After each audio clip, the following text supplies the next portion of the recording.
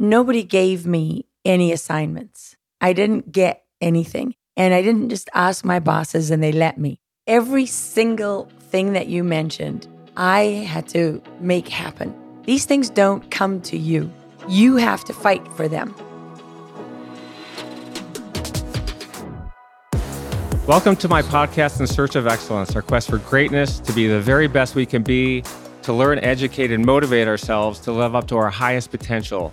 It's about planning for excellence, which requires incredibly hard work, dedication, and perseverance. Achieving excellence is our goal, and it's never easy to do. We all have different backgrounds, personalities, and surroundings, and we all have different routes on how we hope and want to get there. My guest today is my friend, the incredible Lara Logan. Lara is an award-winning journalist who for more than 20 years has reported from war zones around the world, including Afghanistan, Iraq, Egypt, Kenya, Tanzania, Kosovo, Liberia, Mogadishu, among others. Starting in 2001, she spent 16 years in a variety of roles at CBS News, including serving as her chief foreign correspondent, chief foreign affairs correspondent, and a 60 Minutes correspondent. She's currently the host of Lara Logan Has No Agenda for Fox Nation. She has received many awards for her outstanding journalism, including 3 Emmy Awards, 2 Edward R. Murrow Awards for reporting in Iraq and Afghanistan, an Overseas Press Club Award, and the prestigious Daniel Pearl Award for outstanding international investigative reporting. Lara has spent more time in Afghanistan in the 20-year war than all but a few reporters around the world, and in 2007, she also won the Association International Broadcasters' Best International News Story Award for her report on the Taliban. She is also a rape victim survivor and a breast cancer survivor. She's lived an incredible life, and I'm very excited to learn more about it today. Lara, I'm honored to have you as my guest. Welcome to In Search of Excellence. Thank you, Randy. Thanks for having me.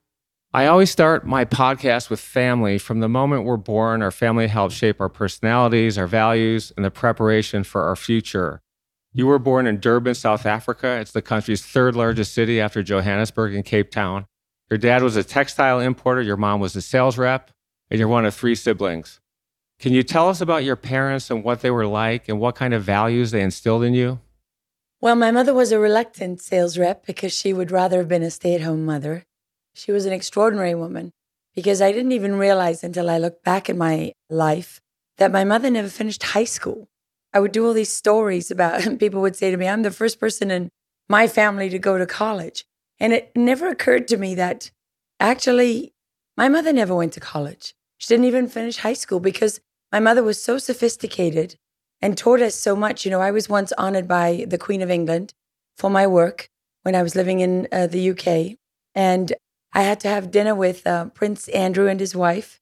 And it was quite something because my husband at the time was so nervous. But I didn't have to think twice about what to do with all the, knives and forks and everything at the table and my table manners would be like or anything because I was raised to know how to behave in any situation. And so when I was very young, I could go off to places like Angola and at the age of 20, sit down with the defense minister and the president, because in my house, we grew up yelling and screaming at each other and fighting to be heard. And, we really only had a few rules. There weren't many. It was unforgivable in my house to be unkind. And it was also unforgivable to treat people without respect. Everyone was always equal to me. My mother and father taught us to think for ourselves and to be independent, and also very much to know who we were, what we stood for. I remember when I was going through a hard time at school once, my father said to me, well, the tallest trees always gather the most wind. And it was good training, really, right? Because in my work, I don't mince my words. I do know who I am, and I've been savaged along the way, but I've never lost sight of who I am because of my mother and father. My father really was the person who pushed us to be the best. If you said, I want to be a nurse, he would say, well, that would be wonderful. Nurses are important and valuable. But why wouldn't you try to be a doctor if you're interested in medicine? Because you're never going to be in charge when you're the nurse. And it wasn't because he didn't think much of nursing. It was literally because my father understood that you wanted to be in the strongest possible position to set yourself up for success. And so my parents were divorced, when I was very young, and I had a big eclectic family. And it was not always love and roses and everything. I mean, family gatherings could be literally like a bar fight in Dublin, okay? Mixed with a bit of the Sicilian mafia mixed in there. It was a bloodbath sometimes. We never had to wonder about being loved. And that's something that I've thought about often too when I think back, is that what is it like to grow up without ever knowing that you're truly loved, that you truly matter? And, 1,000 years later, when I had a mother ask me about, she told me her daughter had been raped and she asked me for some advice. And it really made me think about what would it be like to have something like that happen to you without knowing who you really are. Because that was so important to me. My parents instilling that in me is that don't be afraid to stand up and be counted. Don't be afraid to be challenged. Never be afraid to be questioned, because only the truth stands up to questioning. And don't back yourself into a corner. When you're wrong, it's okay. Say it. And it took me a long time to learn how to get out of corners, because I'm not a person that I'm not very good at hiding what I really think and feel. And I think that has a lot to do with my parents. They were always very strong in that sense. All right, let's talk about your childhood. And I'd love to break this up into two parts, with the first one focusing on what you were like as a child, and the second one talking about what it was like growing up under apartheid. So let's talk about what you were like as a kid. Were you popular? Were you a leader? And what did you do for fun? Well, my mother said that I was like a little fairy, that I would flit around, talking to myself and absorbed in my own world. And she said I was like a little ray of sunshine everywhere that I went. And it's funny because when I grew up, she said that I was her worst teenager. So I balanced that out. She also said that I was the ugliest baby she'd ever seen when I was born, and that it made her love me even more because she felt so sorry for me.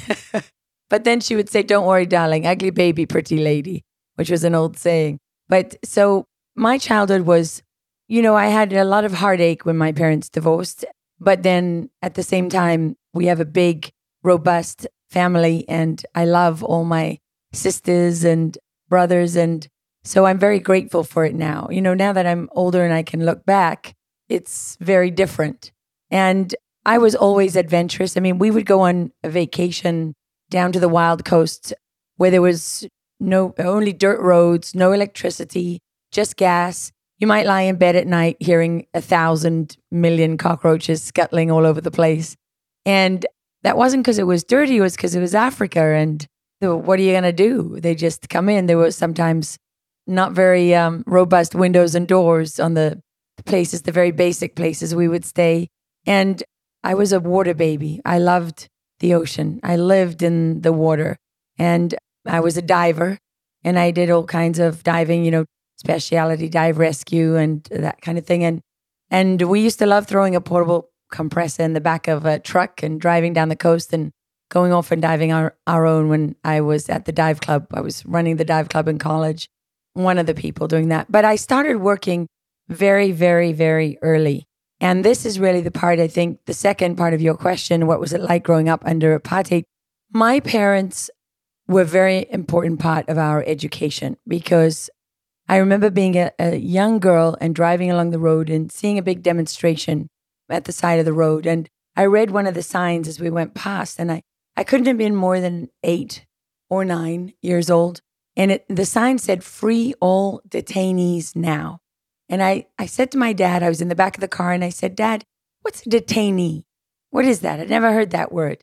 And he said, "Oh, well, that's someone who's in prison without being on trial." And I said, "Well, what's wrong with that?" Didn't sound too bad to me. I said, "But if you're in prison, don't you deserve to be in prison?" And he said, "Well, not necessarily, because there's this thing called innocent until proven guilty, number one, and everybody has a right to a trial and to justice." He said, "But also, these are especially political prisoners. They're not necessarily people who've done anything bad." These are the conversations that are an awakening in your mind. My earliest memories of life are associated with a feeling of intense pain if I saw people being poorly treated. And so once in a store in South Africa, kind of like a 7-Eleven. At the weekend, my dad would give us 20 cents and you could go to the store with him and you could choose what you wanted for your 20 cents. And believe me, sometimes we took about 4 or 5 hours to decide. But when we got to the register, we were waiting in line and there was this elderly black gentleman standing there. He had a handful of pennies and he had a loaf of bread. And I can still see it to this day. And I remember one person after another would be done in front of us. And just so you know, this was an Indian store in South Africa, run and owned by Indian people because South Africa has a huge Indian population. So it's not the simple narrative that people like. And when we got to the front of the line, my dad said to the shopkeeper, "Oh, I believe this gentleman was first." And the man looked at him, and sort of gave a derisory look and said, "Oh, that's all right." Sort of motioned to my dad to dismiss the guy. And my father said very clearly, and there were a lot of people behind us in the line, "I don't think you understand. This gentleman has been waiting a long time, and I think you should serve him now." And, it was those moments that just were seared into my heart and burned into my memories and my soul that I always knew exactly who I was. And I knew I wasn't that shopkeeper. And I'm not passing judgment or anything like that. I just knew who I wasn't and who I am. And I still am that today. And I think about all of the things that are around us right now and how important that upbringing in South Africa was. Having the ability to see these things. And there's never going to be anyone in Washington, D.C., doesn't matter who they are, on what side of the aisle, who's going to tell me what the difference is between right and wrong. I know that in my heart without any shadow of a doubt. I've known it from the day I was born. And my parents and growing up in South Africa were a big part of that. Because in South Africa, you got to see what real courage looked like. You got to see people protesting. I, as a journalist in South Africa, I did stories that would just tear my heart out. And I lived it. What you have in the United States of America, that freedom that you have, the Constitution, those principles, I saw people fighting and dying for that. It would be like being alive when the Constitution was written and drafted and passed, right? It would have been like being alive in that time. That's the time that I was alive growing up in South Africa. And so I saw what these things meant in the most profound terms, clear. And so these are the things that nobody can take from you. They're the things that belong to you and you alone. And I'm so grateful because in South Africa, I saw everything. I saw extreme violence and I saw extreme honor and integrity and character and love. And all the good things I saw were so much greater than the bad. That's why I've carried that good in me everywhere ever since. How old were you when you actually noticed it? My first memory, I was 2.5 years old. I fell off of a chair. I knew where I was in the kitchen. But at some point, you grow up seeing something, it's normal until someone tells you it's not normal. At what point did your parents say, hey, this is not how life should be? South Africa was always a very integrated society in many respects, which seems counterintuitive because apartheid, keeping people apart, white and black separated, you would think that it was the opposite.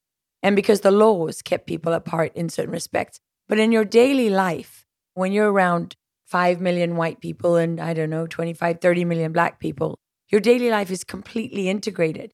And so in our house, that was the standard that was set for me for how people were supposed to be treated. So it was never a case that when I went that out in the world, I thought everything was normal. And then when I came home, I was taught that it was different. It was the opposite. It was that I was always aware that the world around me wasn't right because I knew that the world that I lived in at home, where people were treated with respect, where no one cared about the color of your skin, where everybody was equal. That's why, honestly, I've never been any different. I don't care if you're the Queen of England, the President of the United States, or some street kid. I don't treat you differently when I sit down with you or I try to tell you a story or I talk to you. That's, to me, what it means when you say that people are equal. They're truly equal to me. And what I say to my children is, we're not all the same, right? We're all different as human beings, but where we're equally entitled to protection under the law. We're equally deserving of respect until we give up that right. We're equally deserving of kindness. So And we're very much taught personal responsibility is everything. I don't care if your brother is smashed you in the face. You're going to have to take responsibility for your actions regardless. Let's talk about education and its incredible importance in all of our lives. You attended high school at Durban Girls College, moved to Paris to work as an au pair, which you hated, went to New York on vacation and stayed for nearly a year, then moved back to South Africa to go to college at the University of Natal. You graduated with a degree in commerce and also earned a diploma in French language, culture, and history from Alliance Française University in Paris. Is education the first cornerstone to our success, and do we need it? We desperately need it. I think, when I look back at my education, one of the most valuable things I ever learned, probably the most valuable of all, was critical thinking. When I studied English literature and you had to assess and analyze and think critically, I think those skills have really helped me, especially today. For many years now, people have asked me over and over again, where do we get our news? Like, where do you go to get your news? Like, people, they don't want opinion all the time. They want to know when they sit down and watch a certain show, okay, I'm going to get someone's opinion. But the rest of the time, I find my experience is that most people in this country are just so frustrated that they can't just get the news. And when you look at most of the newspapers today, you see these headlines and you read these articles that are infused with opinion presented as fact. That's the part that really bothers people, because trying to sift opinion from fact all the time is just an endlessly frustrating and impossible task, especially if you're working other jobs and you're not immersed in the world and of information. So you don't have good reference points. You don't know how to discern what is real and what is not real. And so what I realized not that long ago, actually, was that it's really the art of critical thinking that helps you discern fact from fiction. Even when you don't know anything about Iraq or Afghanistan or whatever the topic happens to be, you can tell when people are trying to pass something off as if it's, for example, when they say, let's say Donald Trump being impeached at the trial for Ukraine, you would have all the TV stations and the newspapers leading with the kind of headline that says, it's devastating testimony at the impeachment trial for Donald Trump. But that was only the opinion of the people who saw it that way. Because for millions of other people who didn't see it that way, it was another dark day of lies and framing someone who they thought was not guilty. So you're looking at it very, very differently depending on your perspective. So that tells you how much opinion is infused into these headlines and these stories. And really what you have is, you could have a situation where those in favor of impeaching Donald Trump argued that they had felt that they had a huge victory in the trial today, whereas those people across the country, saw this as yet another knife in the president's back, whatever. But you can see how, if you're really going to balance it out, now that would take opinion, and instead of it being presented as fact, it would be very clear to people, well, here I'm getting this side of the story, and here I'm getting that side of the story. Maybe that would drive people to say, okay, well, what it was actually said? And then you make up your own mind. And so that was, I think, to me, obviously, without education, you have none of the building blocks that you really need. And that can be a self-education, it can be a combination of experiencing the world and also learning. And it can also be, obviously, a much more formalized education. I mean, I'm a fan of the combination, obviously, because I believe in the school of hard knocks, otherwise known as life. But at the same time, education is a pathway for people who don't have money and they don't have connections and they feel like there's no way out. Education dangles in front of all of us like a lifeline, because there's no doubt when you know how to do something, when you've learned how to become a paramedic, or you've learned how to become even a welder or a plumber, we are so judgmental in our view of education. And yet, learning is really education. I'm a big believer in formal education. I don't want anyone to think that I'm not. But at the same time, I also am not a believer in indoctrination factories that teach our children only to think one way. I don't care what way that is. It doesn't matter if it's to the left or to the right to me. I don't want my children going to a place where they never test what they believe and they don't challenge those ideas. I learned in college a lot about John Stuart Mill and the Ode to Liberty, where the basic premise was only the truth stands up to questioning. And therefore, if you're telling the truth, you should welcome being questioned and challenged because you want everyone to see that truth stand on its own. And my mother used to say a lie has no legs. And she was so right about that. Because what happens when you start to question someone who's lying? The lie, what? It collapses. It falls apart. And so, what I love about these things is that, in a way, the most powerful education I ever got was the education that was passed down to me orally from generation to generation. Because it captured those principles that never change. Thou shalt not kill, pretty much a good one, right? From the beginning of time till now. And for people, not everybody gets that. Not everybody has a parent or a loving home where they can learn these things. So to me, Shakespeare is an example of that. The reason Shakespeare is relevant today, as relevant as it was when he wrote it, it's about the principles of life, human relationships and all of those things. And those are the things that endure through the ages and through time. Honestly, think it's the only reason that I still have a job because not because the American people want perfection, okay? It isn't. It's because people want the truth. We don't always know the truth. I've made mistakes. I'm sure I continue to make mistakes. I've also not even been aware of how little I really know about something. I look back now at some of the things I reported on earlier in my career and I think, wow, I should have gone to jail for for talking about that, given how little I really understood. But you go into that situation and you do your very best with what you have. And when you're young, you just don't know how much you don't know. My mother used to say, the older I get, the less I know. And there again, that's one of those things you can take with you to the grave. You started your career in high school. You had a family friend named Liz Clark who worked at the Sunday Tribune in Durban, and you began lobbying her when you were 12 years old. When you turned 17, she finally gave you a job. That's a lot of determination, and I don't know many 12-year-olds who are looking for a job in journalism. What was behind all that? Did you always know what you wanted to do and why? Yes. I always wanted to be a veterinarian because I loved animals, but also, when I was 12, my mother got me a holiday job with a vet. In my first week, the vet let me help her with spading a cat.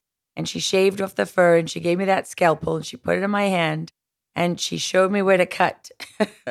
And I was like, okay, so I'm never going to be a vet. We're clear on that. And so I think, although we have lots of things that we want to be and maybe we have things that we're passionate about, what I was passionate about was understanding the world around me. So I was raised with a great regard for books and for literature and the art. And my father collected National Geographic magazines, which we were not allowed to touch.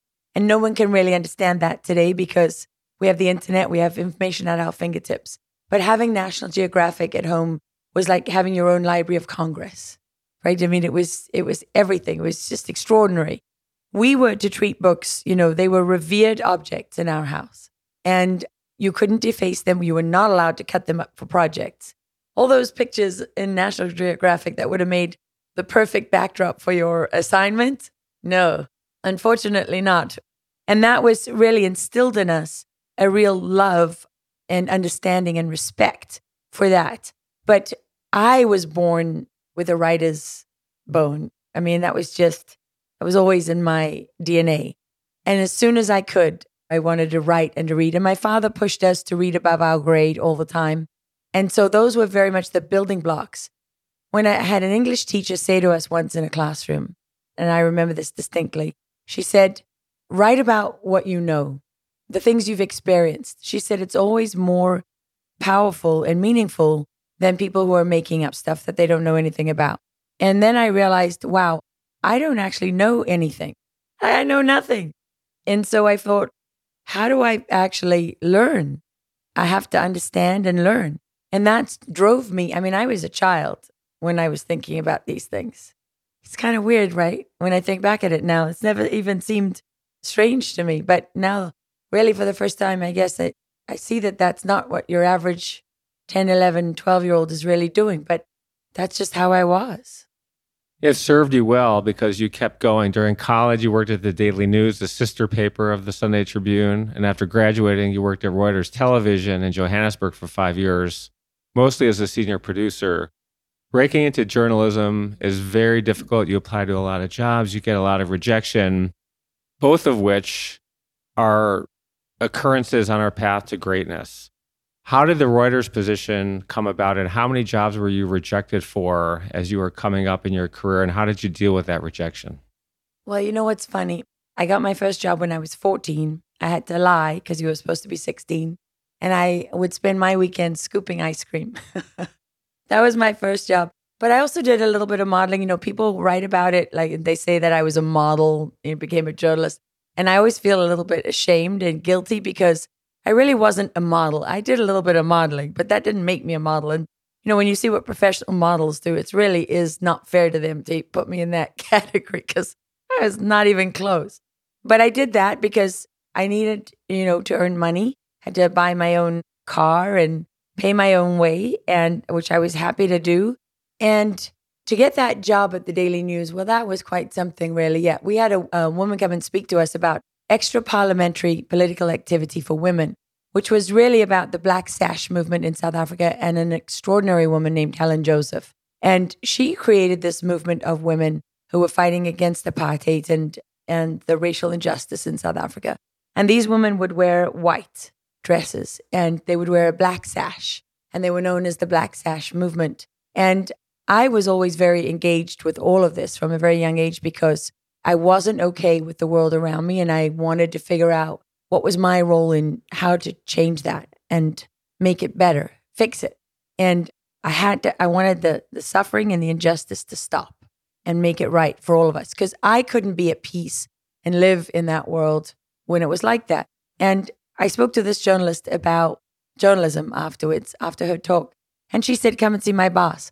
And I walked in there, and it was one of those old newsrooms. You could hardly breathe for all the smoke. The news editor had a stub of a cigarette hanging out the corner of his mouth, and pockmarked acne skin. And yeah, everyone would yell and scream, and there were newspapers everywhere. And I thought on my first day that I was just going to be like making tea and running around. And someone thrust a few rolls of film into my hand and told me to go down to the car and give this to Duffy. He was the photographer. And when I got down to Duffy, he said, "Well, where are you going? Get in." And I was like, "Well, okay then." I just got in the car. I didn't know where I was going. I just had a couple rolls of film in my hand. And there's this guy in the back of the car, and the photographer said, "Well, start your interview." And I said, "Excuse me? What did you say?" He said, "Start your interview. This is the guy I was telling you about." And earlier in the day, I'd been looking through the papers to find stories and, you know, get read up. And this old man had come and talked to me about some things that he was doing. And I listened and nodded politely and everything, but didn't really think too much about it. Well, it turned out this guy was a Ivan Lendl, the tennis champion, lookalike. And Wimbledon was about to be held. And we had an Ivan Lendl lookalike right there in South Africa. And Wimbledon was huge. Everyone in South Africa loved that tournament, tennis tournament. And so I did my first story. I had to say to the photographer, "Look, I don't have a pen or any paper. I don't have a notebook. I got nothing." And I remember he was so annoyed, and he pulled the car over and he went out to the trunk and he got out this cigarette box. And it was the Peter Stuyvesant box. I'll never forget it. Do you remember those old ones when they were hard on the bottom, those flat ones? And he said, "Here," and he found a pencil stub in the bottom of his bag. It was just this tiny little end of a pencil. And so I did my first interview on the back of a cigarette box, in the back of a car, going to a tennis court to take pictures of this guy in poses like Ivan Lendl. And, you know, the story was huge because Wimbledon was huge and they loved the story. And I like literally never looked back. Well, after Reuters, you branched out into freelance journalism. You got assignments as a reporter, editor, and producer with ITN, Fox Sky, CBS, ABC, NBC, and the European Broadcast Union. You also worked at CNN, reporting on the United States embassy bombings in Nairobi and Tanzania, many conflicts in the Kosovo War. Where did your interest in traveling to the most dangerous regions in the world come from? And did you also say to yourself, the first time, the second time, this could be life-threatening and I could even get shot and killed? Well, people were getting shot and killed in South Africa every day. And I didn't have to see it every day unless I put myself in that situation. But other people didn't have that choice. So it was really important to me. I wanted people to know the truth. Actually, I'm glad you reminded me of this because it's sort of like now. You'd go into the townships. It might be a complete bloodbath. And people are living without constant electricity and water. And there's, been a rally and police shootings. And there's no real street names because they haven't poured any money into the infrastructure. And so they've given the streets their own names. It was Moscow and Little Cuba, of course, because the resistance, the ANC, was very closely allied to the communists. And you have all of this.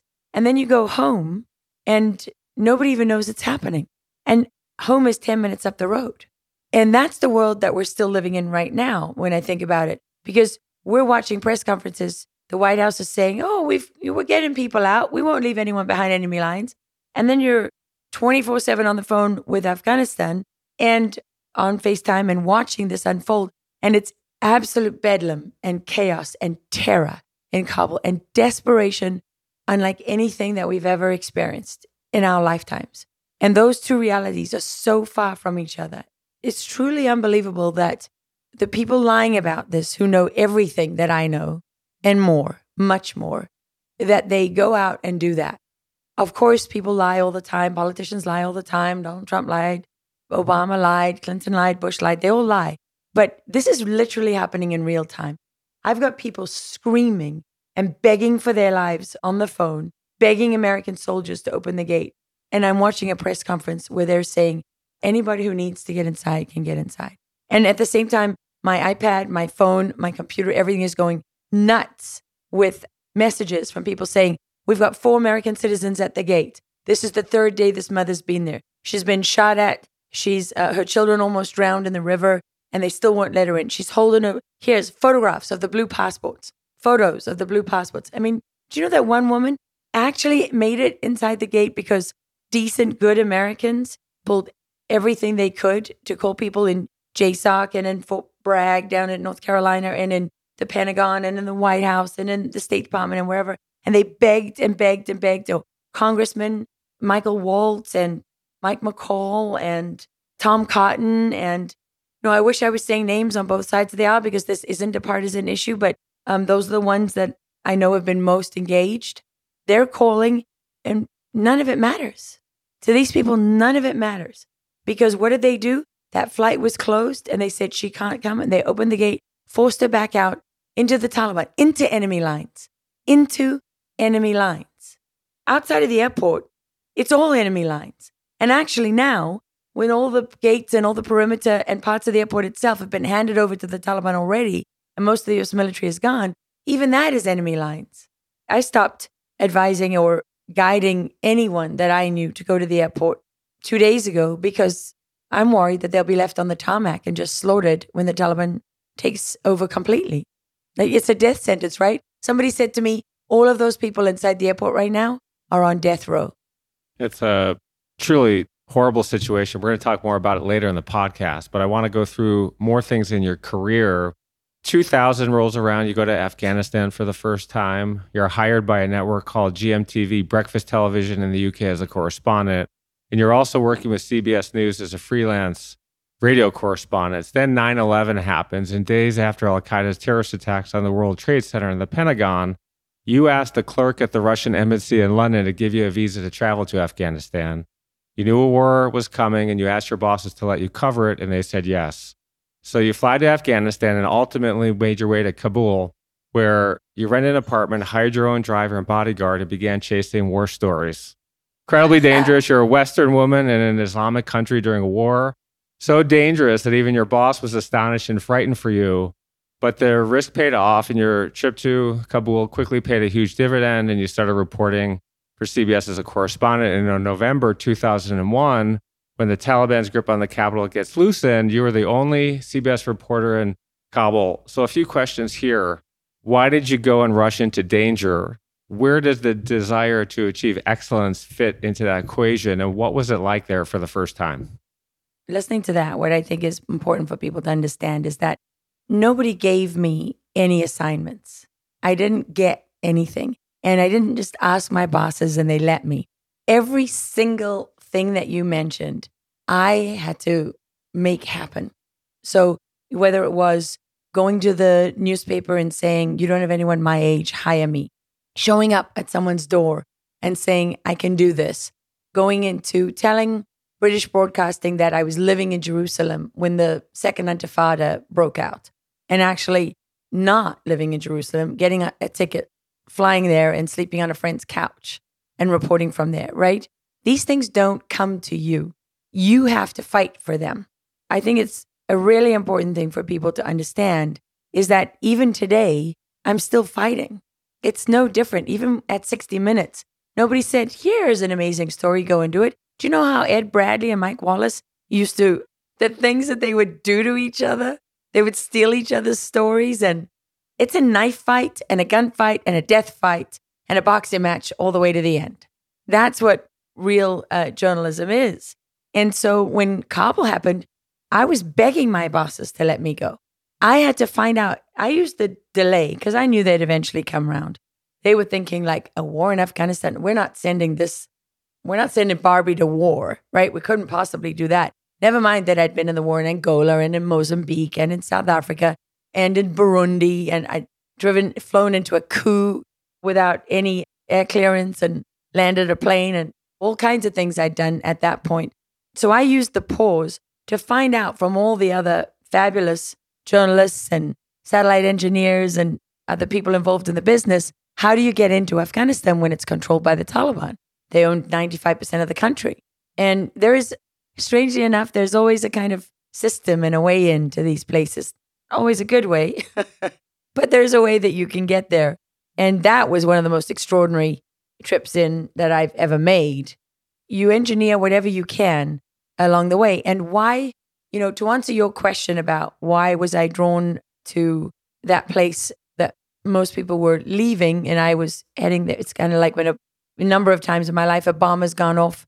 And as everyone is fleeing the bomb, I wait for the second bomb because it's often a secondary, but otherwise I'm pretty much running to the scene. And I think it's because I'm not driven by fear.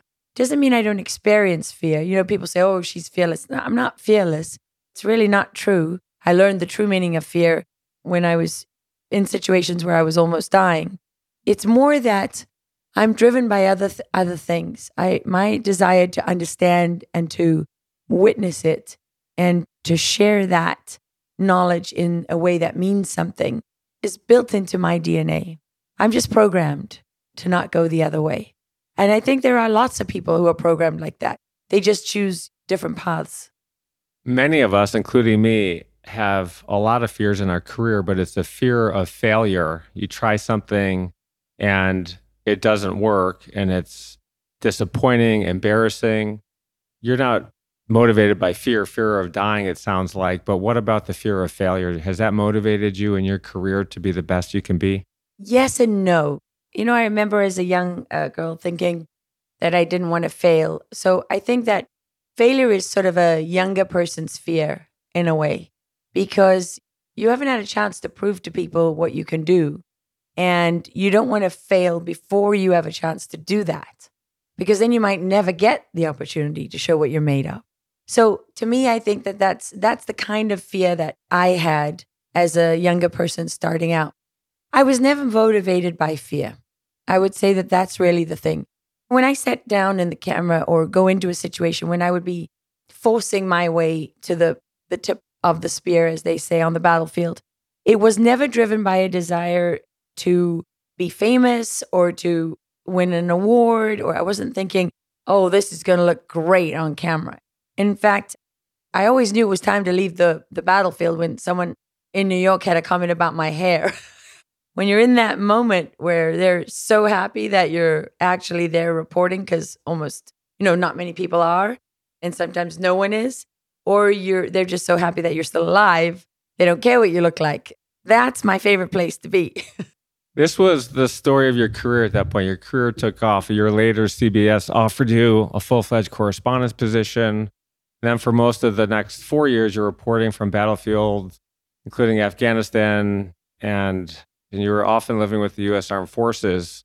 And in 2006, you're promoted again to chief foreign affairs correspondent. And then you really started at that point a 15-year career for 60 Minutes covering some of the world's biggest stories for them. When we think about excellence, we think about planning for it, identifying your goals, and then making a plan to achieve those goals. We think about persistence and overcoming obstacles to get there. Let's go back to when you're a rookie at CBS News. You're 31 years old. You're in a hotel in Amman, Jordan. You've been assigned to cover the then biggest story on earth, the invasion of Iraq, whose two main purposes were to destroy their weapons of mass destruction, which they never had, and to end the dictatorial rule of Saddam Hussein. You'd been forced to leave Baghdad days before the invasion was to begin, and you were not too happy about that. But your boss at CBS said no because of the imminent danger that was coming, the U.S. shock and awe campaign. The U.S. dropped 3,000 bombs and missiles in a span of 100 hours. I think most people would have probably said, all right, I'm not too fond of thousands of bombs raining over me, so I'll wait. But you didn't do that. You heard about a convoy of French reporters making the trek to Baghdad. You called one of them up. You begged to her to go with the group.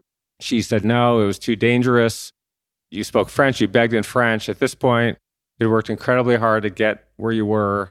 You'd spent several months in Kabul during the invasion, and you had thrown yourself into danger many, many times. Days later, as those thousands of bombs were raining down, the French reporter you had begged to go is standing in the lobby of the Palestine Hotel, and she sees you, and she's shocked because you're standing next to her, and you say, look, I made it.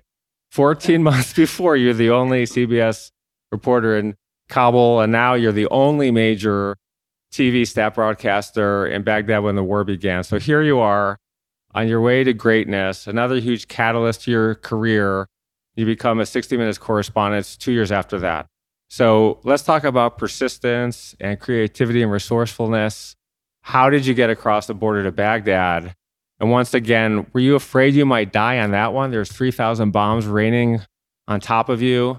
And did you need to do this to become the best foreign journalist in the world? Was that your goal? Well, I'm a really bad example. If the advice you give your listeners is planning and all of that, then I am the exact opposite. I'm like the nuclear bomb of your strategy. You tell us what you think is the right. This is one method that a lot of people believe is right. What's your method? Do we need to plan? But I still want to know about your resourcefulness and how you got there. Okay. So I think people are different and they go into different careers, and depending on the type of career that you want, some kind of planning is probably good. The extent of my planning was, I know I've got to get a degree because without a degree, I'm going to limit myself. And I've always believed in not limiting myself wherever possible. So how can I set myself up? I guess, in a way, the planning that I did was in high school thinking, well, how am I going to get a job as a journalist? I wanted to graduate from college with 4 years of journalism experience. And that's what I did.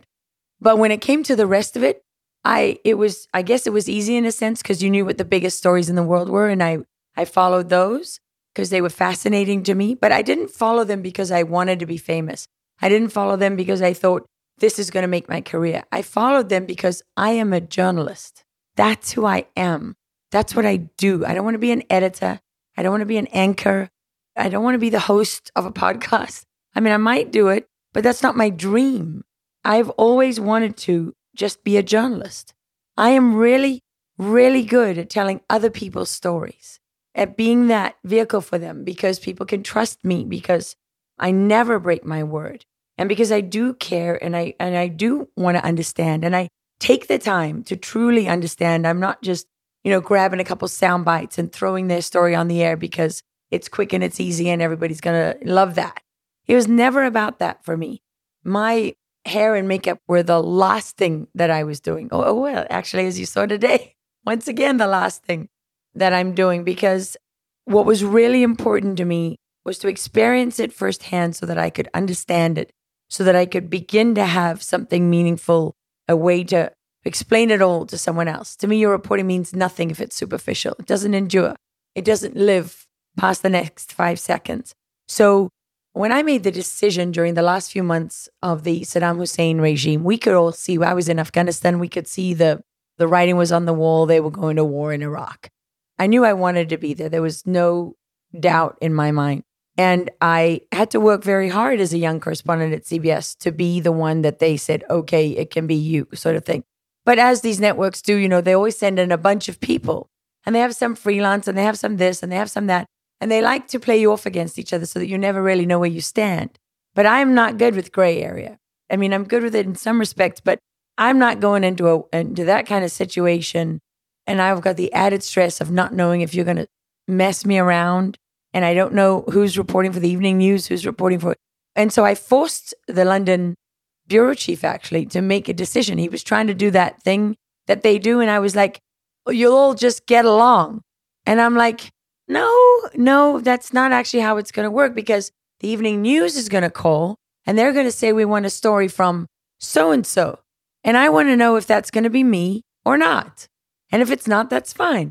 I was the person, I was told early on in my career that as a young woman, if I wanted to get a job, I better learn how to work with everybody else.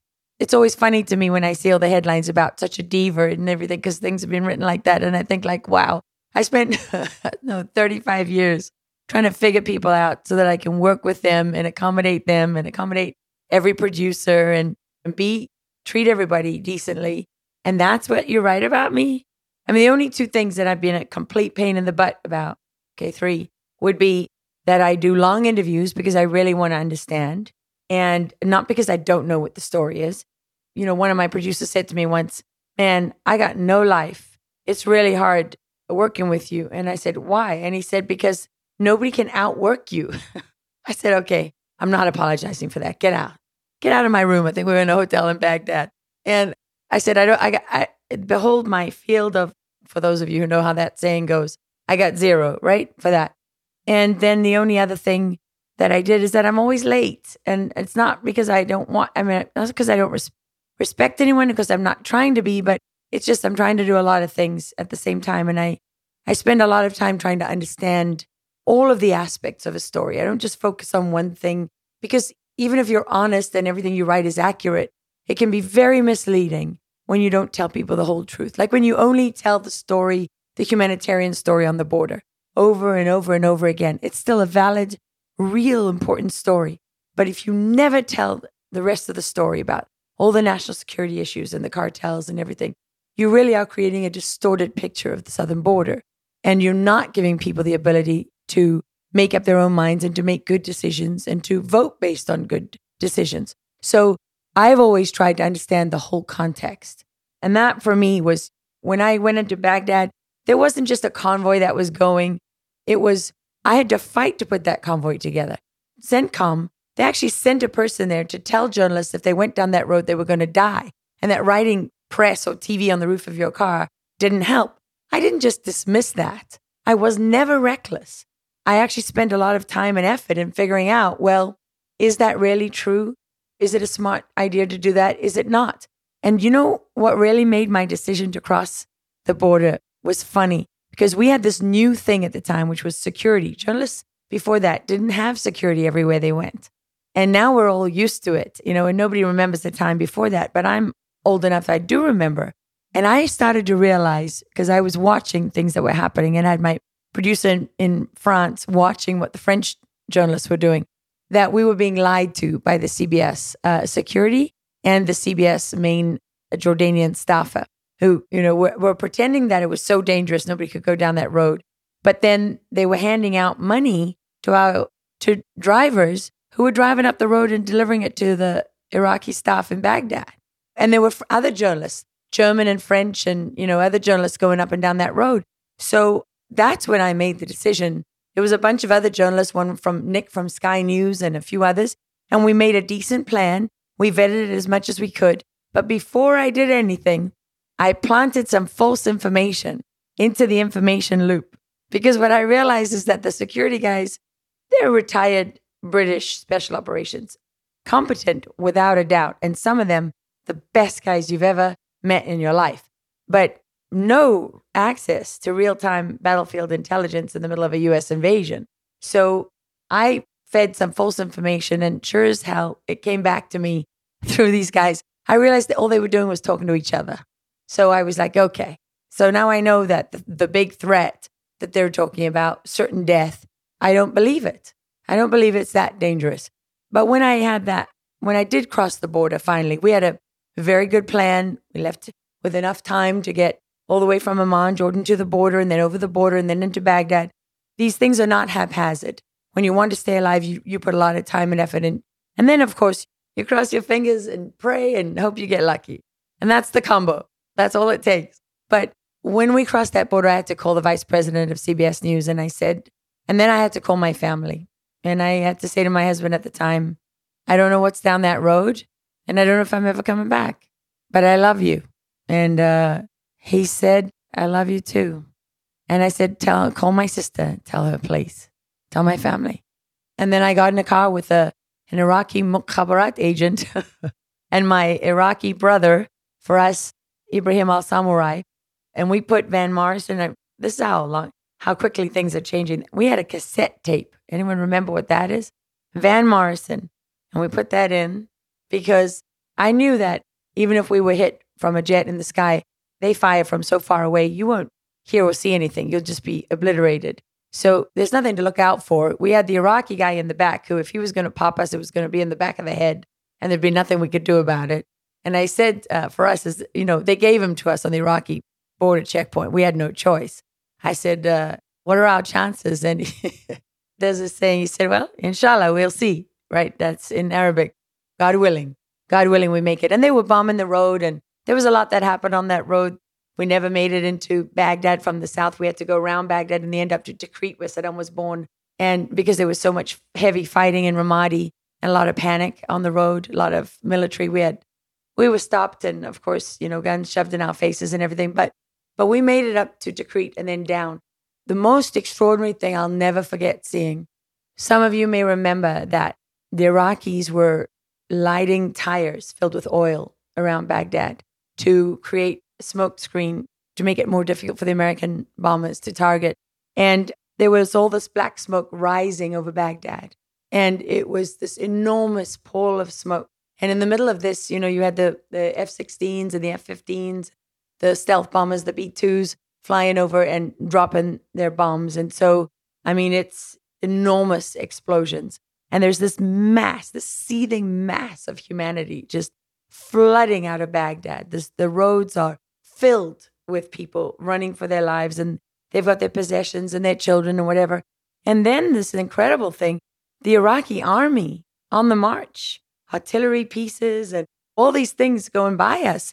And of course, the road into Baghdad was just us.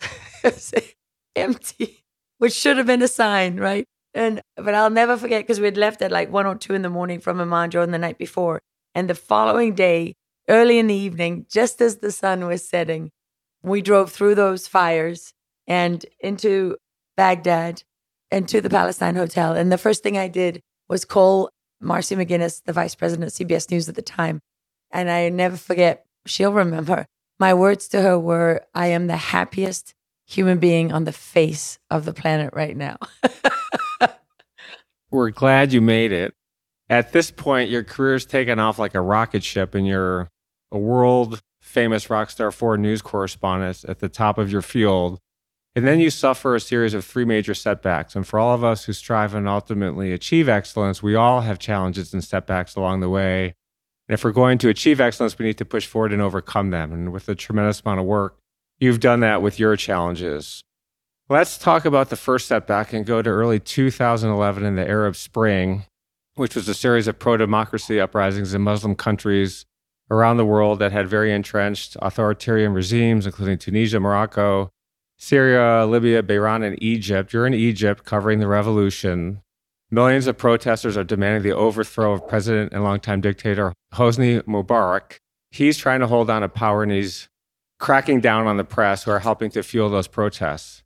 Anderson Cooper had reported on CNN about being attacked by a mob. An ABC News crew was hijacked and threatened with beheading. You were warned not to leave your hotel after curfew. On February 3rd, you did, and you were detained by Egyptian security forces. Your crew was blindfolded, handcuffed at gunpoint. Your Egyptian driver was badly beaten. The next day, your producer, Max McClellan, left the country, but here you were once again, like a great reporter. What happened? what happened was Max and Don and I, Don Lee was the cameraman and Max McClellan the producer for 60 Minutes. We were sent into Egypt during the Arab Spring, as you said, when everyone was watching all the uprisings in Tahrir Square. And the CBS News correspondents never liked it when I showed up because as a 60 Minutes correspondent, I was more senior, even though many of them were older than me. And many of the shows would want me first. So that always caused some friction. And actually what happened was they wanted to palm me off as fast as they could. So I was sent up to Alexandria outside of Cairo. And Alexandria is really interesting because it's the home of the Muslim Brotherhood. And it's where the rendition ships that the Egyptians used to run for the CIA in the US are stationed off the coast there. So I didn't mind. I just was happy to be on the story. And I knew the drill at that point. But what happened is we'd been up reporting from Alexandria. And a decision was made that the story was kind of going on. And so they were going to wind down the scale of the coverage. And I was wanted for a 60 Minutes story. So they said, okay, news, we can go do our thing without you and you concentrate on 60 Minutes. And so for my 60 Minutes piece, I had to travel from Alexandria to Cairo. But it was dangerous in Cairo at the time. It was dangerous everywhere I went. It being dangerous was not a reason not to go. And if I was going to go to these places and just stay in a hotel, then I would not have done any of the reporting that I have done. I was not a hotel warrior, right? There's a book written about the kind of journalists that go to a war zone and stay in a hotel and then come back and tell everyone their war stories. I was never one of those. That's another thing people should really understand is even there where you're challenging what some people would prefer and you to do because it's safer for the bosses, it's safer for the security, it's safer for all the other correspondents because they don't have to do what you do and so on, right? So every day is a battle. You just have to gravitate towards the other producers and the other journalists and cameramen who share that DNA and are not doing it for glory and are not doing it because they are war junkies. They're doing it because they believe in what you're actually doing, believe in real journalism. So what happened was that when we were coming back into Cairo that night, we were stopped on the outskirts and we were apprehended. And they kept us for hours and hours and hours. And eventually came with a van in the night with masked men all in black with zip ties and blindfolds and dragged us off to the Mukhabarat intelligence headquarters. I mean, I was put into a van. We didn't ever know where we were going. I asked to go to the bathroom at one point, and I remember I called 60 Minutes from the toilet in this apartment building of someone's apartment. I just knocked on the door and said, "Can I go to the bathroom?" And the toilet was one of those Turkish kind of hole in the ground things. And I always remember waiting to pee before I whispered into the phone so that I could try to mask my voice. I don't think it probably didn't work very well, but being an Arab country, they weren't going to come into the bathroom with me. Ended up spending a night in Egyptian prison, being interrogated. I was very sick from dehydration. So I was vomiting and they were sometimes shoving pills down my throat. I didn't know what they were. I got put on a drip and passed out.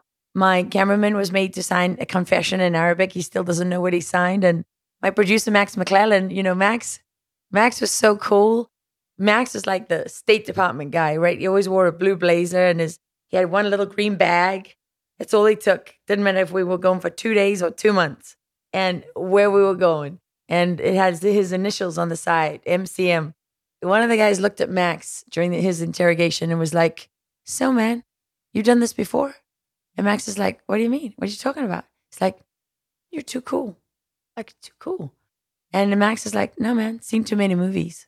Which I just think if you knew Max, that story would be even funnier because he is the nicest guy ever. Everyone at 60 Minutes loved him because he was so nice and polite. He even let them, they ran out of blindfolds. And so he suggested to the Mukhabarat agent arresting him that he could use his sweater if he wanted. So they tied him up with his sweater. So when a week later, we went back into Egypt for the fall of Mubarak. Because in the morning, when we were finally released from the prison, Max wanted to go back into Cairo, but Don and I were okay to leave.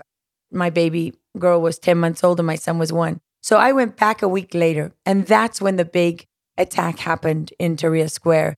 We went straight to the square because right after we landed, Hosni Mubarak had stepped down. And I knew that that story would change the world that we knew, that everything in the Middle East would be different after Mubarak and the end of the Mubarak regime and the Arab Spring. So I wanted to be there for that. And Max did too. And we were always as smart as we could be. And that narrative about we were warned, that was a nonsense narrative that one of the CBS bosses came up with to cover his butt. But he was very quickly told to shut his mouth because it was a false narrative.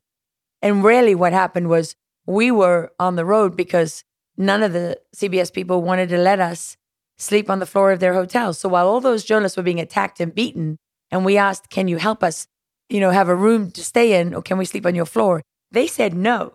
Okay. They said no. I just want you to think about that. In a million years, I wouldn't say no to anyone. But that aside, what I can tell you is when I came back and we went to Tahrir Square, we were greeted by a Super Bowl type of atmosphere. People were celebrating. We stopped at the side of the road for all the celebrations. People were, like when they win a soccer match in Egypt, right? People go crazy and they were saying, thank you, Mark Zuckerberg. Thank you, Facebook. Thank you, Google. Sure, that narrative's changed at this point. But they felt like this was the people's revolution and it was their revolution. And unfortunately, I was naive enough not to consider that when you have a regime that is ending after so many years and they're losing everything, they'll do things that I hadn't thought about. I know they shoot people. I know they put you in prison. They do lots of things, but I didn't think that they would use rape as a weapon to deter journalists from being there. And, it makes perfect sense from their point of view. It doesn't take much to incite a mob. And they're very well trained in these tactics. They use them all the time. And so there was a moment when we were in that square when my cameraman, Richard Butler's light went on and he went down to fix it, change the battery. And that was when they started, let's take her pants off, let's do this, let's do that. Of course, I don't know because it's in Arabic that it's happening. And then it went really fast after that. Really fast in one sense, but in another sense, every disgusting detail of what they're doing to you is you're living it out almost in slow motion. So I guess you have different parts of your brain that are functioning because on the one hand, you're experiencing what rape is really like. That was so consuming for me in a sense that I didn't even really notice being beaten, but I had one security person with me, Ray Jackson, extraordinary man. And Ray kept describing for me what was happening. He would say, Lara, they're beating us now. Lara, they have flagpoles. They're beating us with flagpoles. Of course, I was being raped with a flagpole. So I knew what it was because Ray was explaining it to me. Because I at a certain point, I had to stop fighting the sexual violence and being sodomized over and over. There's nothing I could do about that. It was as painful as it was. I realized that I was wasting my energy and my strength because I was dying. I couldn't breathe anymore. And I was being crushed by the mob and my body was being ripped in different directions. And I needed to fight for my life, not my dignity, because my dignity was long gone. I mean, it didn't exist anymore. When I lost Ray, because I was holding on to him, he kept saying to me, Lara, don't let go, don't let go. If you let go, you're going to die. If you go down, you're going to get up. Every time I went down, because, I had so many of them on me, he would say, get up, stay on your feet. If you stay down, you're going to die. And when they took Ray from me, that was really the moment when I lost everything. I lost everything in that moment. I lost the will to fight. The adrenaline just drained from my body. I lost my physical strength. I lost everything in that moment. And I surrendered. Maybe this is why I know I say it today. Surrender is really the only victory that cannot be taken. It has to be given. You have to break your will to fight. And I had that moment when I lost all that strength in my body where I thought, this is it, right? It's over because I can do nothing. I mean, at this point, I know that I'm dying. And then I had this instant, it's almost like slow motion, but fast. Immediately, this thought came into my head where I said, my children deserve better. They deserve a mother who fought for them and fought to the end. And that's what I thought I was doing. I was just fighting that when my children learned about it when they were older, because my son was, 1, almost 2, and my daughter was 10 months old. I thought, this is the only thing that is left for me that I own. And I did that instinctively. It took me many years looking back at it, thinking about it to really understand what it meant. And to me, what it means is that even at the point of death, even when you're overwhelmed by a mob and you're being raped to death, you have the ability not to surrender. You have that. It's your choice. I know the price is a more violent death, but I didn't care. And that's maybe the most powerful thing that keeps me grounded in this moment. We are a country that has lived in fear for years now. Everybody's afraid of what they're going to say about them on social media, afraid of losing their job. They're afraid of saying what they really think. They're afraid of being identified as Christian or being identified as Republican or being identified as whatever it is. You don't have to be afraid of being a Democrat because that's not the time that we live in. But all of these other people, everybody else is afraid. When you think about that basket of deplorables, it wasn't really a mistake, was it? It was a list.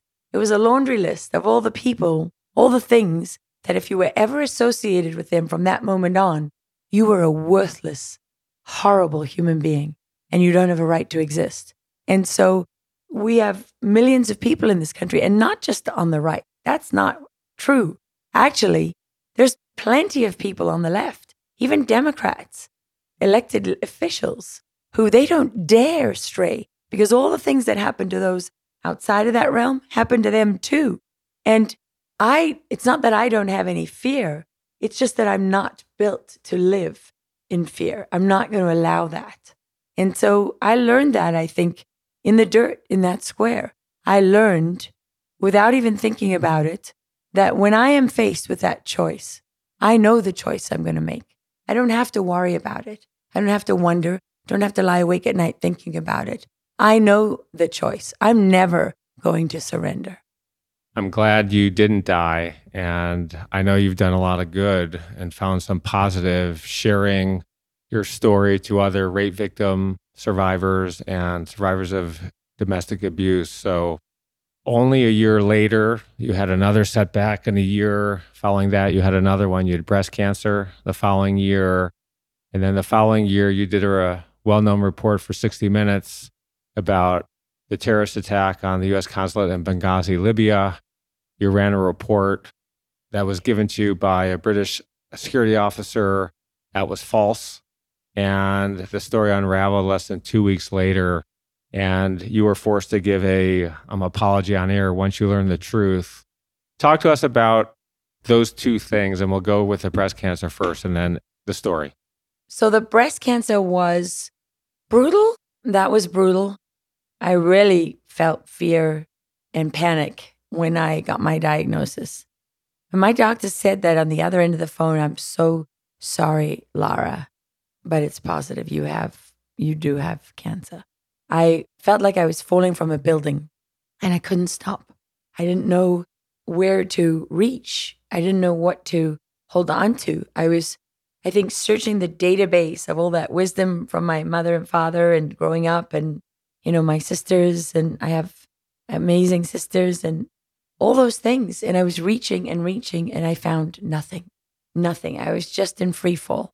And I'd never been in free fall before, like literally. I mean, there's no situation I'd ever been in where I just panicked. But breast cancer made me panic. It was just horrible.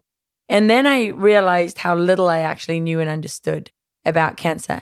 We hear about it all the time. It's out there and it's not news and all of that. But I just didn't realize that my real understanding of it was marginally above zero. And so that's the first thing that really I leaned on, was learning and understanding, okay, what does it mean? And figuring out where I fit into all of that and what I could do about it. Breast cancer was, it was a rough thing to go through, especially with my children being at that point 1 and 2. And I was lucky enough that I had, 6 to 8 weeks of radiation. And of course I had surgery and I didn't have to have chemotherapy. I was borderline for chemotherapy. They said, they were split. The medical profession was split with my case on whether I should have it or not.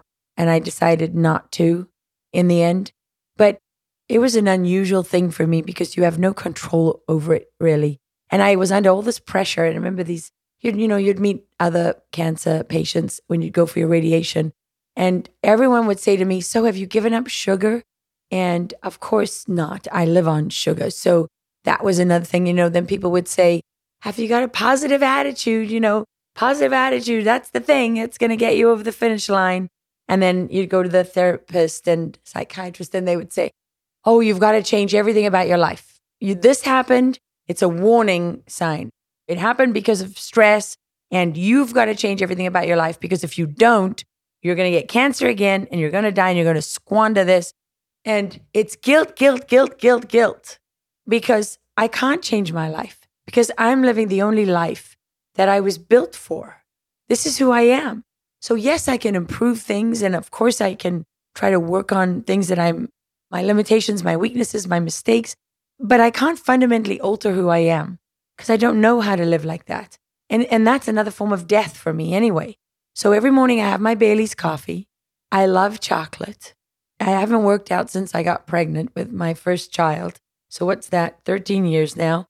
I do try it, I guess, a little bit. I mean, to eat, at least, I like a lot of salads and vegetables. And my friend Dave Asprey from Bulletproof Coffee always says grass-fed, grass-finished beef.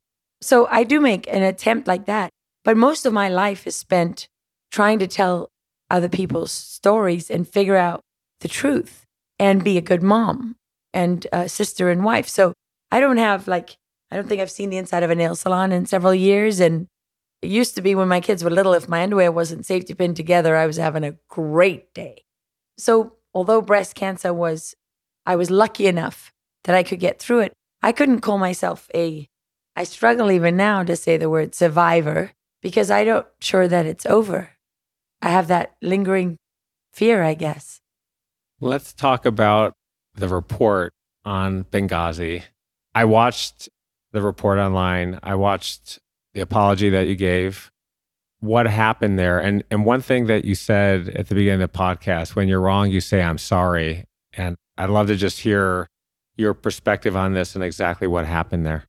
Well, the great part about Benghazi is that I have now at this point reached a place where I can really say that a lot of me is very glad that happened.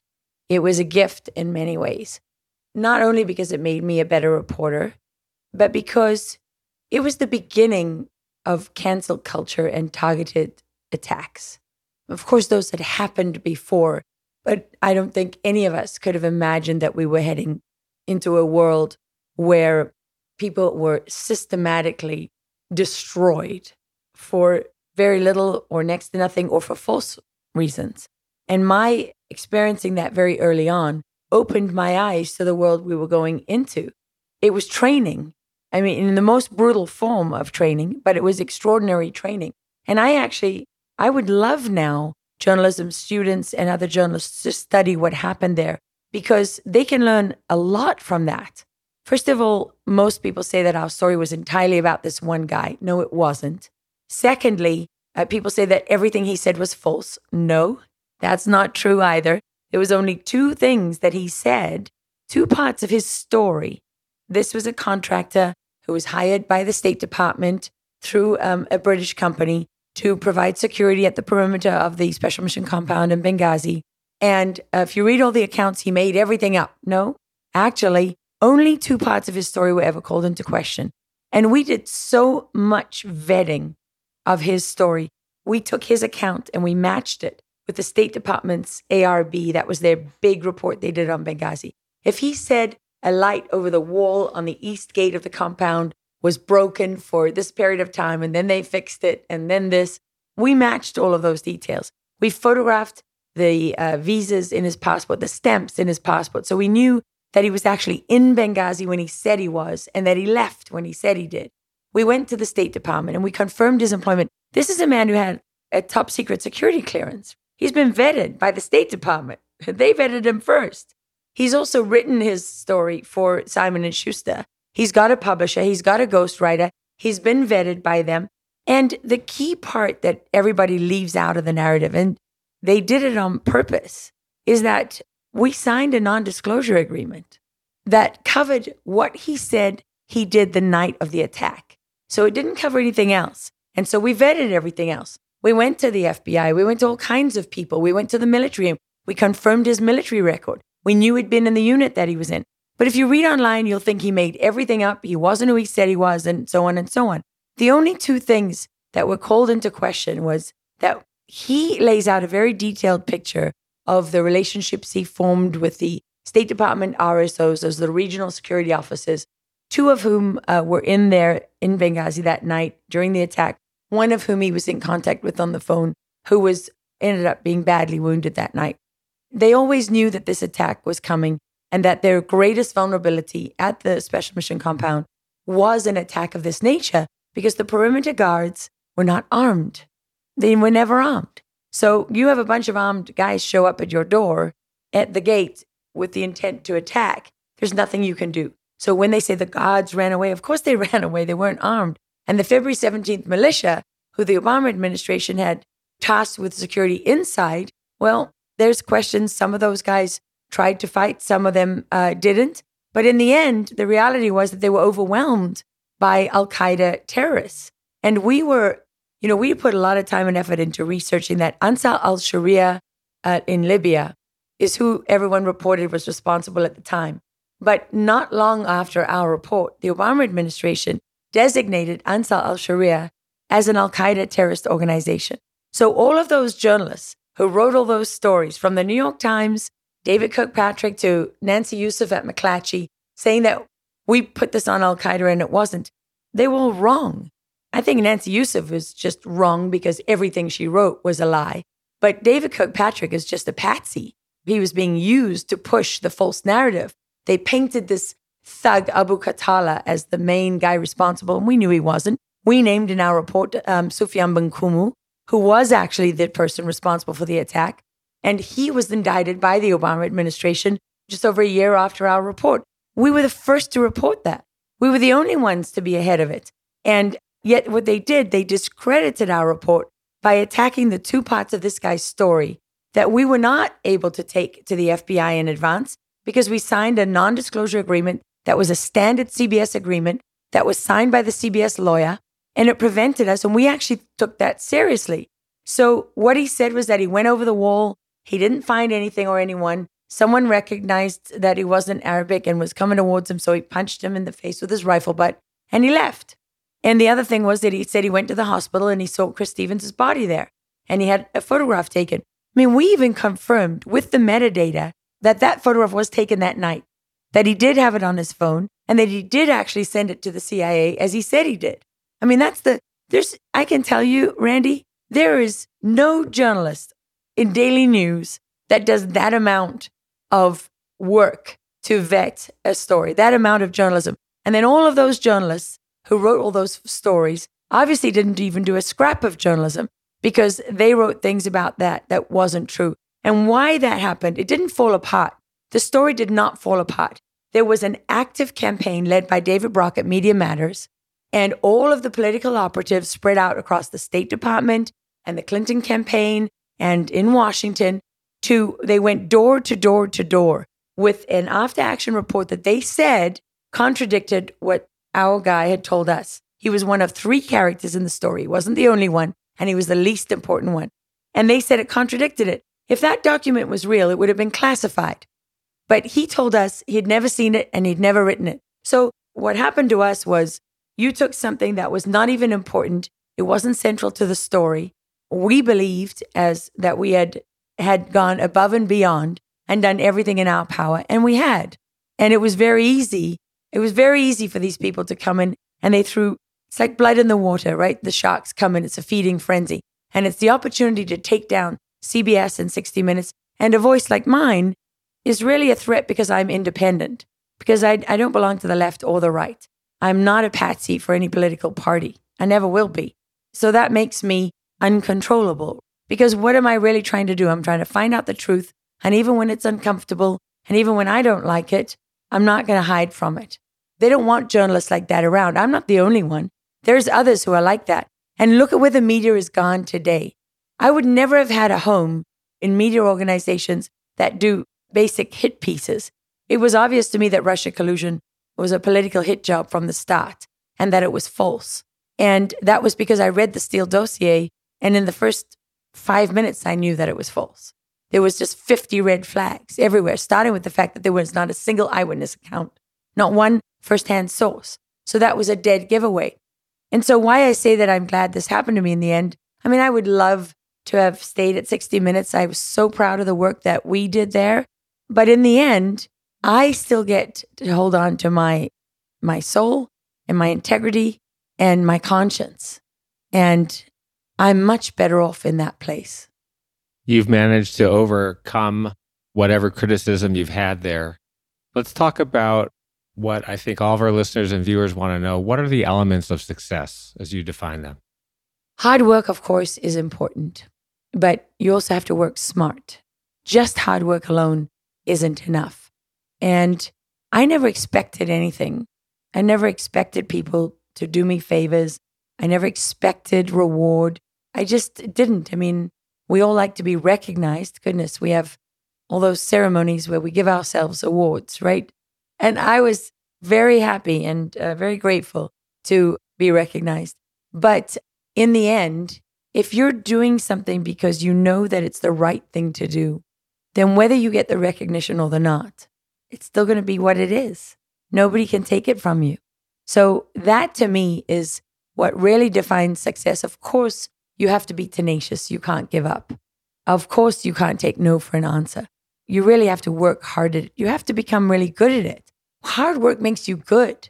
I remember explaining to my son when he was really young, he associated difficulty with failure. And I had never thought about it until I saw it in him. I saw him, he didn't want to ride a bike because he could run. And so he would never learn how to ride a bike because running was easy. And the difficulty of riding a bike was associated in his mind with the difficulty that he experienced being dyslexic. Because he saw other little kids. They could do very basic things, like remember what the days of the week were. And he never could. So difficulty in his head was always associated with failure. And I realized very early on in my life that difficulty was just something to be overcome. So I used Michael Jordan as the example. I said, do you know what makes Michael Jordan the greatest basketball player ever in the history of basketball? It wasn't that he was naturally talented. Sure, that was a huge part of it. But what made him great was that he figured out what he wasn't great at. And that's what he worked on. And he never gave up. And he wanted to be great at everything. And so that's sort of a guiding kind of example for me, is that you can't let the difficulty hold you back. Of course not. But I think probably the most important thing of all, people will come to me and say, oh, my daughter wants to be a journalist, and my nephew and my cousin, and what can I introduce you? And my first question is to these young kids or to anyone, who are you? It's my first question. Because along the way in your career, you're going to be tested. Randy, you know this. You've come up with people in the business who you thought starting out were great. And then they faced a moment in their career and they chose a direction. And it doesn't even mean it doesn't have to be a breast cancer moment or a Benghazi moment. It can be that moment where Dr. Judy Mikovits, the woman in the film Plandemic, the banned film, don't speak about her, people will say you're crazy. I don't care.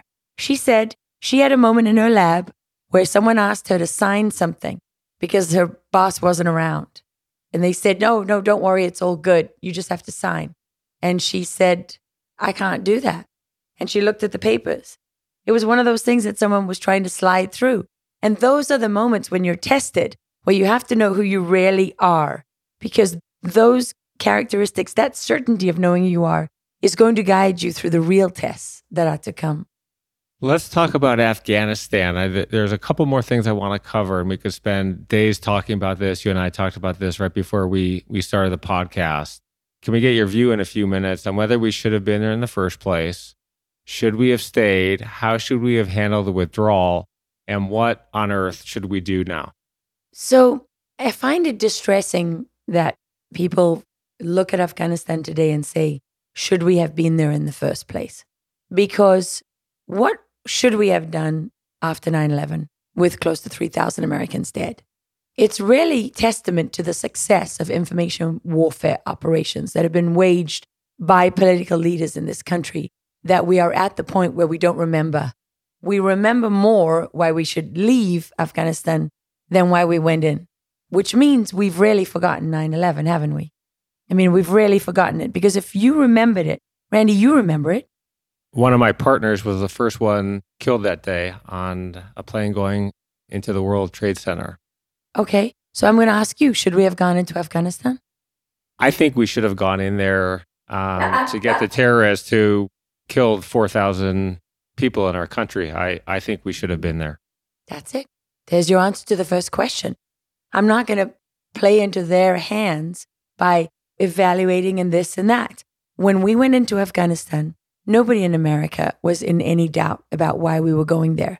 However, when it comes to the question of should we have stayed in Afghanistan and what should we have done in Afghanistan, that is a completely different question. And over the years, I have come to agree with those who say that we could have gone to Afghanistan and done what we did. We asked the Afghans to help us. We asked the Russians to help us. We couldn't do it without help. Don't be seduced or deceived by any of the false narratives out there that make it seem like the United States goes charging in. No, we went in there and we relied on other people. We relied on the Afghans. We asked our Afghan allies, who currently are in the Panjshir Valley and other places in Baghlan province in Afghanistan today, still fighting, by the way, still fighting after we've betrayed them and abandoned them. And we asked them to help us. And they said yes. And they were the ones that went and fought on the ground. They took that territory and they held that territory. And they suffered many casualties. You can ask any American how many of them died in the fighting. They won't be able to tell you. You can ask them how many have died today. They won't be able to tell you. So when the Secretary of Defense, Lloyd Austin, stands up today and says to reporters, you can't buy willpower. You can't buy willpower. They have fought for the United States on our behalf and sometimes in place of us for more than 20 years. More than 70,000 Afghan policemen and soldiers have died fighting. Their families have died. That's not even in the count. And they know that we didn't do it on our own. We had planes in the sky and a few hundred covert operators and Green Berets on the ground. They weren't the ones doing the actual frontline combat. And then there are two options. You could do what we did, where we stayed, or you could have said to the Afghans, look, here's your country back. We're going to support you. We're going to give you intelligence support and this and that. Tell us what you need. Oh, and by the way, if those guys come back, we're doing this again. And next time, we're really doing it. None of you are going to be left here. Whatever the message is, something along those lines. Basically, the message is you make sure they don't come back. We give you what you need and you make sure, and it's yours. That to me would have been a better strategy, because to put U.S. soldiers on the ground, what they would call, what military soldiers and military analysts would call loitering on the objective. You've got an objective and you're just hanging out there. You're not actually fighting the war. Why? Because the real reason you have a problem in Afghanistan is right next door. It's Pakistan. Pakistan is in control of the Taliban and Al-Qaeda and Haqqani and all those terrorist forces that have safe haven and refuge on Pakistani soil right there in the tribal areas. And they control everything the Taliban does. And they always have. The Taliban's leadership, the Quetta Shura, Peshawar Shura, the Miram Shah Shura, where are they? They're all in Pakistan. The acting president of Afghanistan today, Amrullah Saleh, who has been a solid U.S. ally for more than 3 decades, he said in the wake of this bombing at the airport, U.S. could find one ISIS chicken. He said the word chicken to be derogatory, but the point was the U.S. can find one ISIS guy responsible for a bomb in a few hours, but in 20 years, you couldn't find the leadership of the Taliban in Quetta, Pakistan. Think about that. It says it all. We have the ability with Pakistan to use diplomatic power, economic sanctions. You could shut down all the visas. You could shut down the remittances. There's 400,000 things you could do. Don't let people tell you, we have to be nice to Pakistan because they have nuclear weapons. How about you say, Pakistan isn't going to use their nuclear weapons because they know if they do, they're going to be obliterated by our nuclear weapons. So it's a stupid threat and we don't care. And by the way, Pakistan already gave nuclear technology to North Korea. They already did that while they were our friends.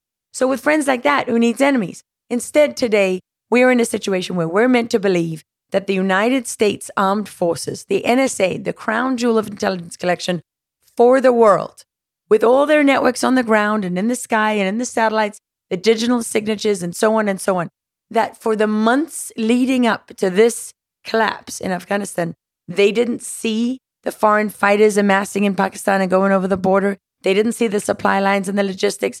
They didn't pick up any of the calls and all of that. Anyway, you could literally go through 400 things that would show you how ridiculous it is that we're pretending they didn't know and that we're pretending Pakistan didn't know. And honestly, Randy, I can tell you this. It makes no difference whether we stayed or didn't stay in Afghanistan, whether we spent 100 years there or 200. If we didn't deal with Pakistan, nothing else mattered. We had zero chance of success. Pakistan is the key to the success because that's where the Taliban fighters live. That's where they rest in the winter. That's where they're treated in hospital. That's where they're trained. That's where they are recruited. That's where they're funded. That's where the leadership functions. That's where they were rebuilt after they were obliterated in 2001 by the Afghan forces on the ground and our planes in the sky. And really, you could put in the least corrupt government in the world in Afghanistan. And if your enemy is up across the border in Pakistan, infiltrating from Pakistan, it's not going to matter. Do you know that the head of E08, which is a joint special operations task force, it's a counter IED task force that was set up specifically to counter bombs and IEDs. The commander of E08 testified more than a decade ago that 80% of the fertilizer in the bombs that go off in Kabul, just like the bomb that you've just seen, in 80% of the fertilizer in those bombs was traced and comes from 2 factories in Pakistan. I will put money on it that the fertilizer in those bombs had a very good chance of coming from the same factories. We've had more than a decade to shut those factories down. Nothing was done. Pakistan's defense budget relies on the United States. We could have stopped that. Nothing was done. Since 1951, more than 70 years, billions of dollars of aid. And the Pakistani president said when the Taliban returned to power in Afghanistan, the Taliban has been freed from the shackles of slavery. So if the United States are slave owners, then how come you don't mind taking their money?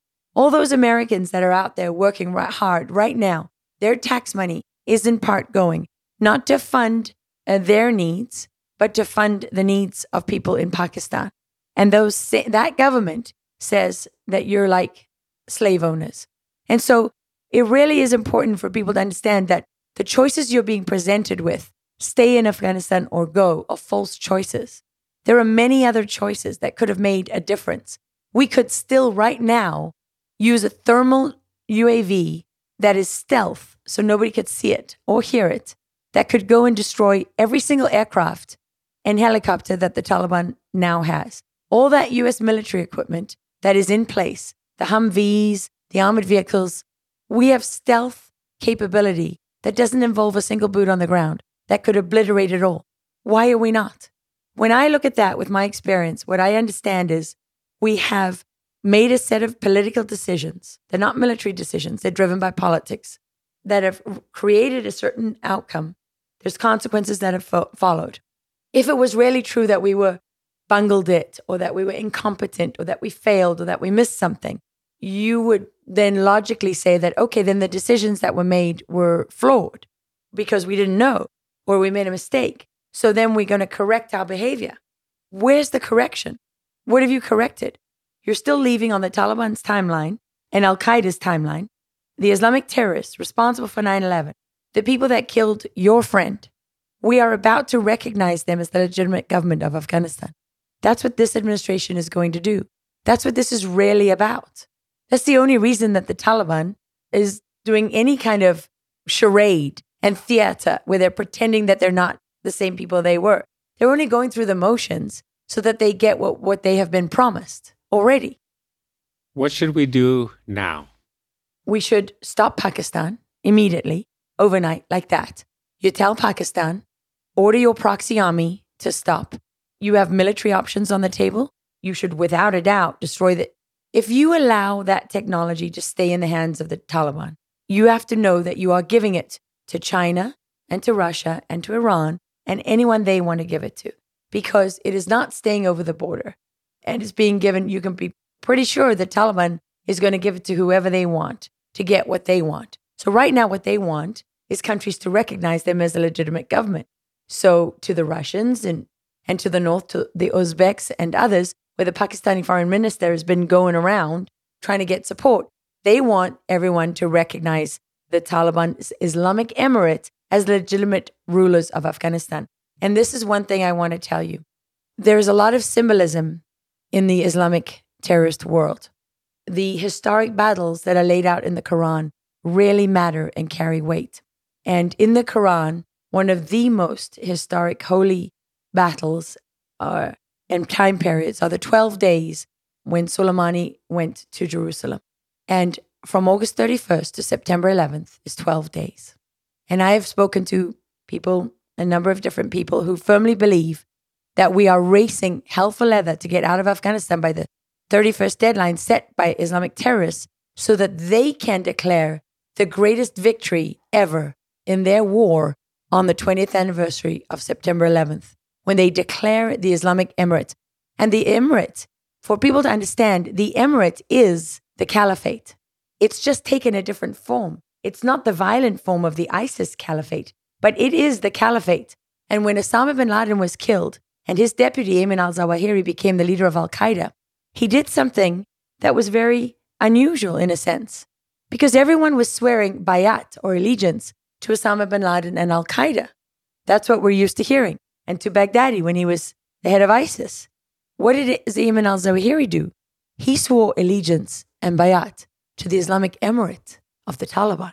This strategy was planned a long time ago.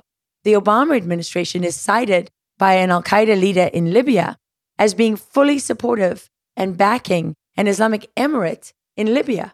They were urging other moderate Islamic parties in Libya to make a deal in the negotiations because they said, we'll never have this level of support from a U.S. administration again. Well, they were wrong, because some of those very same people, Susan Rice and Jake Sullivan and others, they came back into power with Biden. And guess what? They have more support today than they ever had. You are going to see not only as Hezbollah and Hamas and every terrorist enemy in the world celebrating, they're mocking America. The ethos of American power that sort of protected us, the thing that might have made people hesitate before targeting Americans abroad, that's gone. And Iran, China, and all these others, they are now busy frantically acquiring the advanced military technology and capability that is in their hands. So what we can do is we should immediately Congress should pass laws that prohibit the sale of military equipment and technical equipment to the al-Qaeda terrorists responsible for 9/11 who are in power in Kabul today. They should recognize the legitimate government of Afghanistan that we have already recognized. Amrullah Saleh is there fighting under the constitution that we helped to write, that we helped to pay for. He is the acting president. Our allies, the special operations soldiers, they should correct the false narrative that they have helped to put out there that the Afghan armed forces evaporated and surrendered. The Afghan armed forces knew they were abandoned.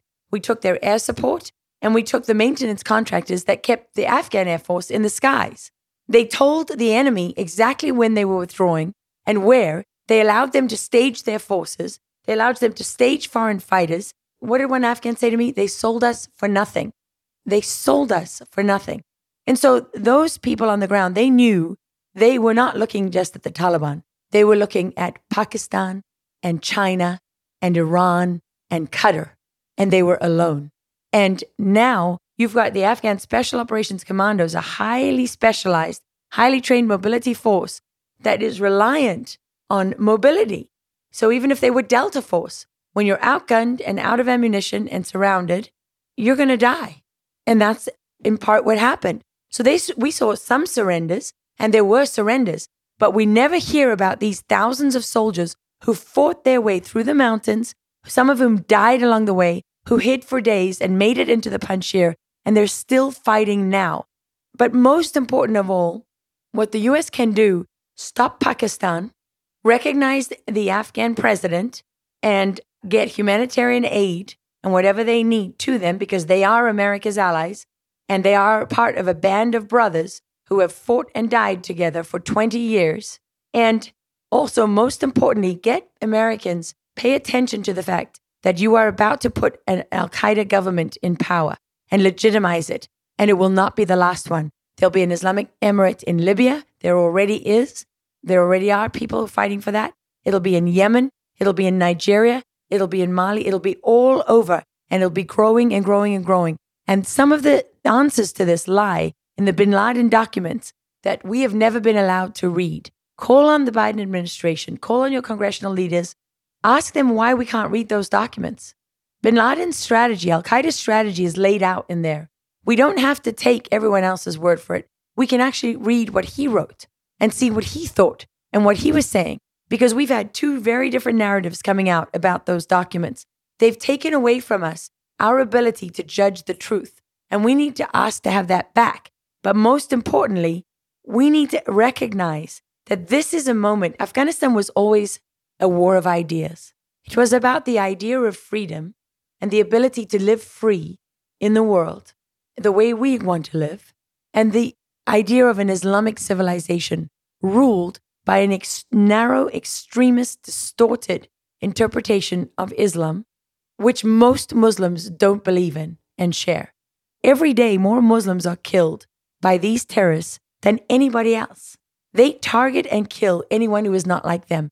Pretty much the same as we see happening in the US, where they target and kill anyone who doesn't think like them and want to be like them. It's just that one is happening very violently and the other one is happening without the bloodshed that we see. But they are on the same team now. These people are united in a deliberate campaign to destroy America's authority and moral authority on the world stage. That's what's unfolding around you. And it's not going to stay or end in Afghanistan. It is right here. It's terrible to see what's happening, the images, how we've left. I pray for all the Americans and all the people from around the world who need to get out. I know you're working very hard to help them. We have a couple more minutes. Before we finish today, I want to go ahead and ask some more open-ended questions. This part of the podcast I call Fill in the Blank. Are you ready to play? I'm ready to play. 2 cents or less.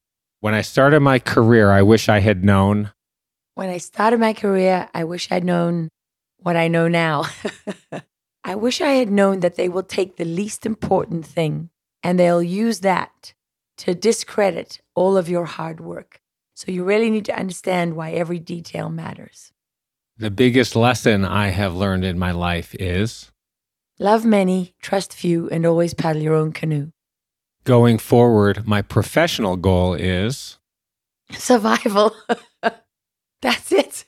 My biggest personal goal is to be a better mother. My biggest regret is we're in the fight of our lives right now, and people don't realize it, that we are literally in a moment where we're about to lose everything. It's like this is the end game here. It's like we're sitting at the gates of Auschwitz and we don't know it.